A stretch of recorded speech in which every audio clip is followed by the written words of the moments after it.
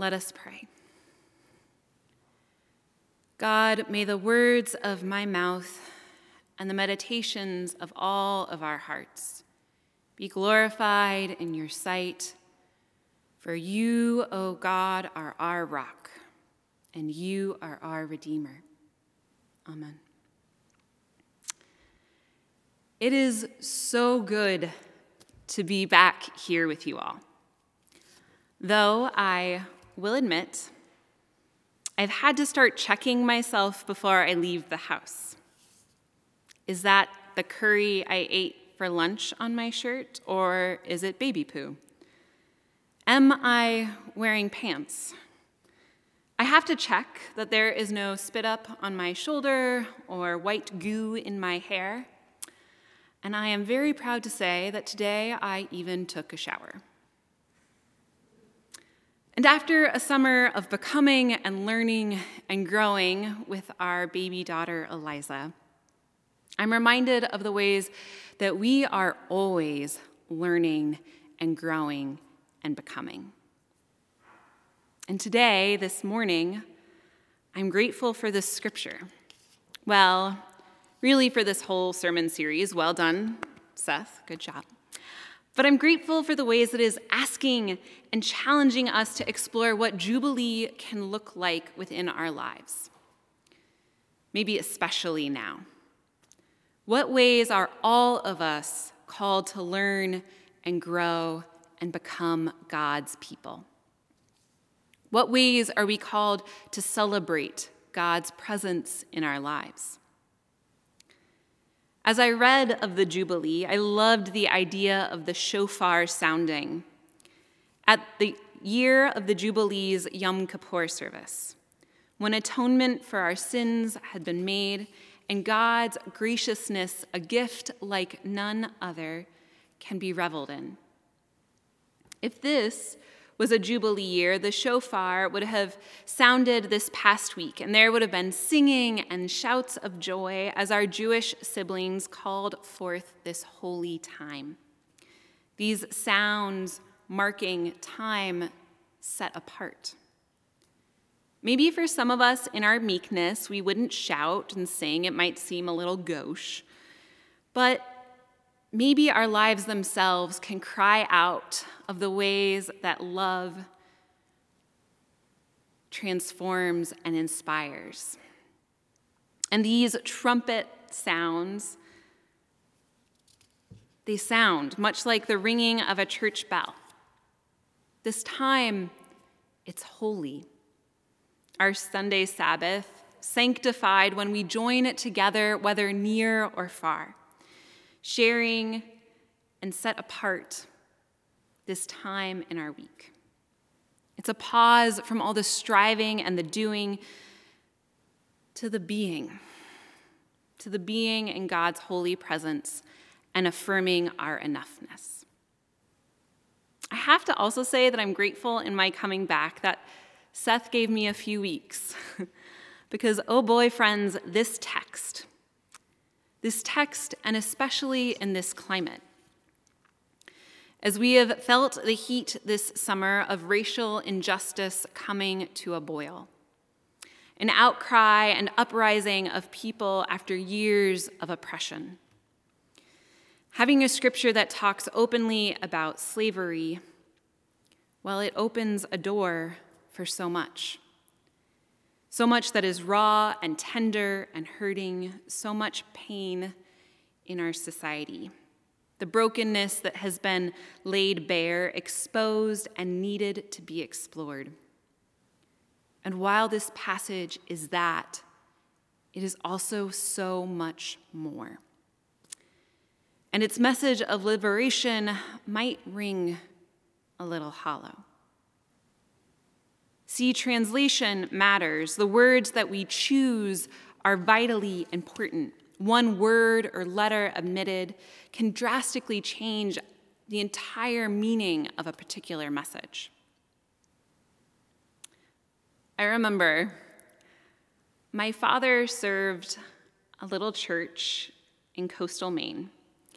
It was a white clapboard building off of Route 1 at the center of this little tiny fishing village, where members would bring buckets of mussels or clams to our door.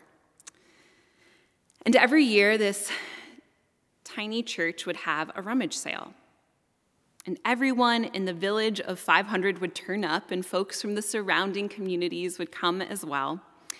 And there would be everything blueberry, as is the case in Maine. There'd be pies and jams and muffins and bars and syrups.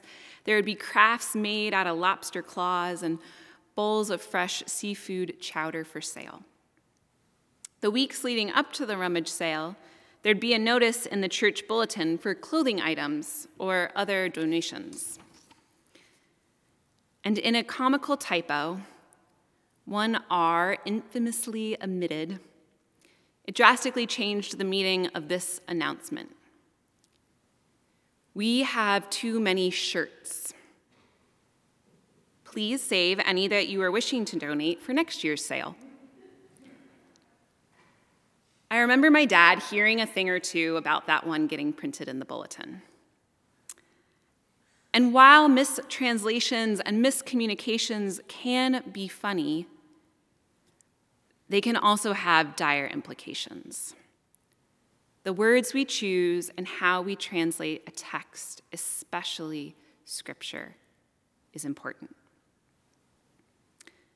Because while initially the verses that we find ourselves reading today speak of the Jubilee's principle of radical equality for all people, we soon realize that maybe this passage was only for the in crowd.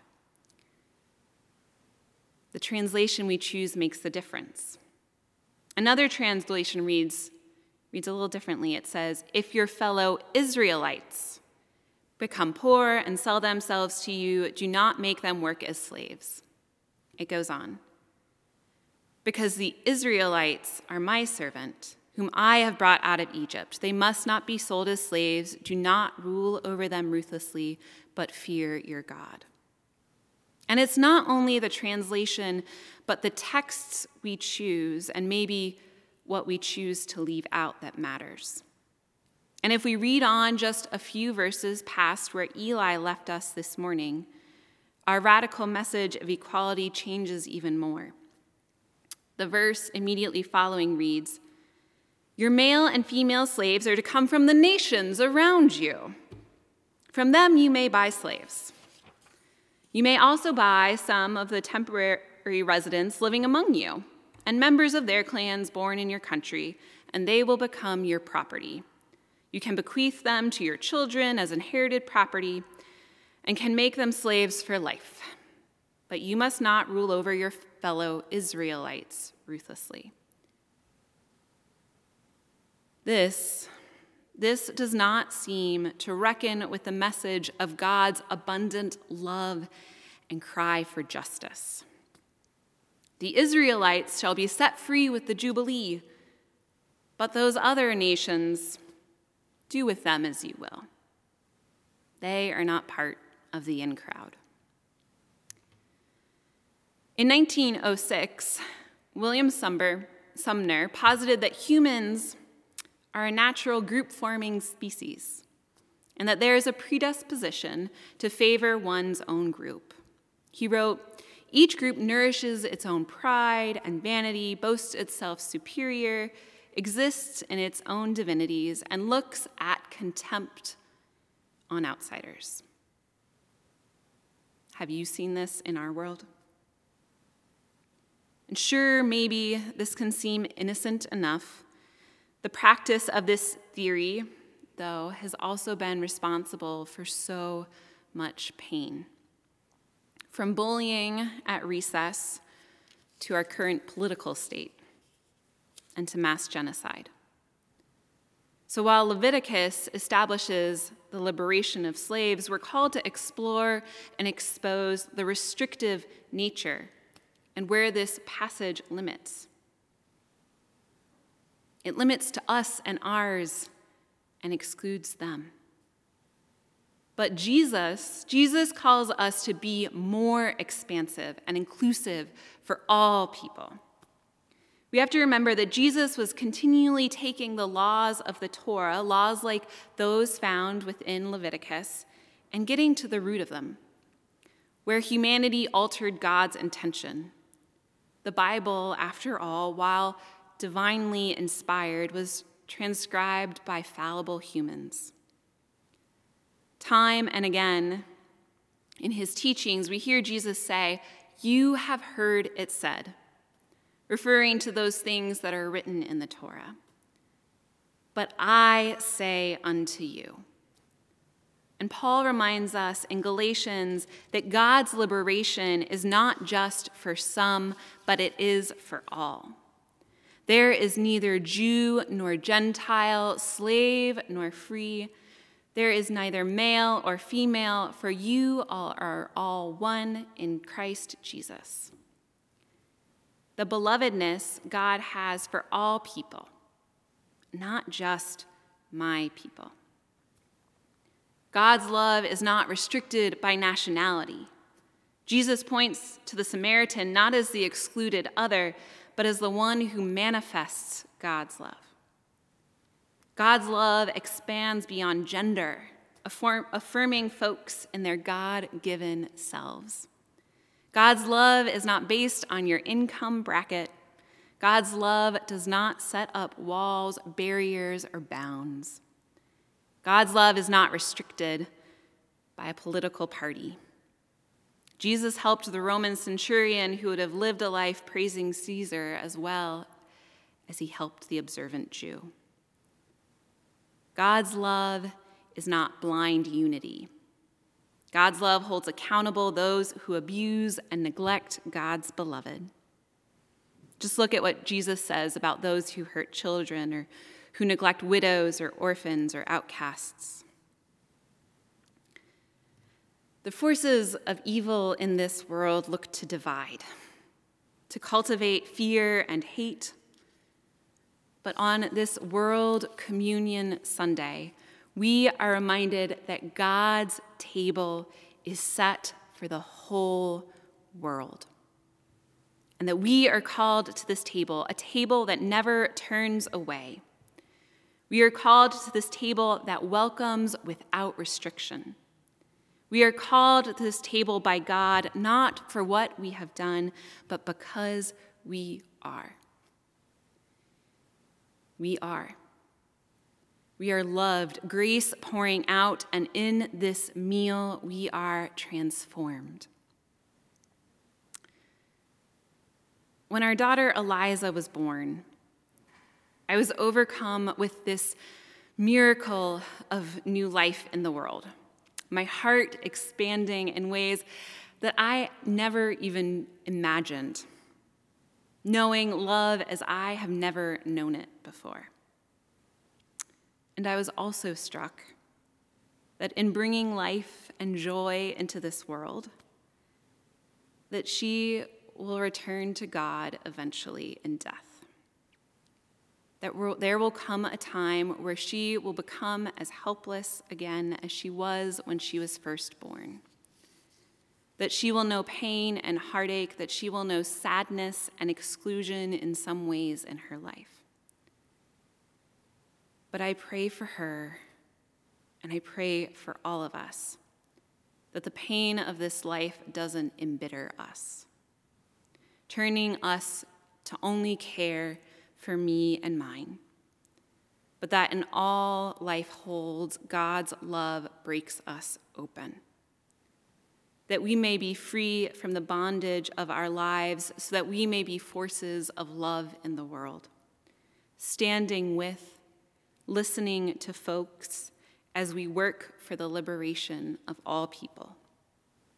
And I believe that our Jewish siblings have something to teach us here.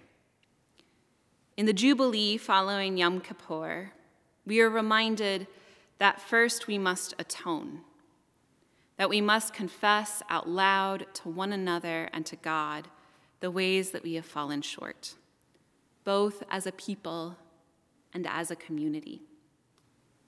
The ways that we, like this passage from Leviticus, have made space for us and ours.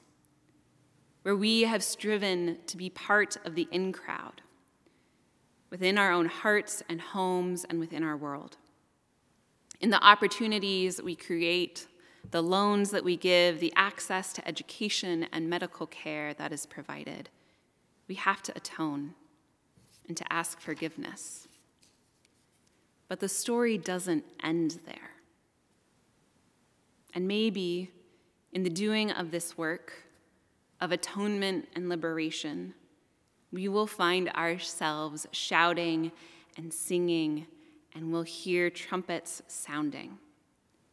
That in the freedom of all folk, in this is truly the Jubilee. And in this work, this hard, messy, uncomfortable work in which we don't always look good, where we say or do the wrong thing, that we can't let our own fear paralyze us. Because it's in this work of atonement, liberation, and love that something beautiful can be born. And it is in this hard, messy, complicated love that they will know we are Christians. Amen.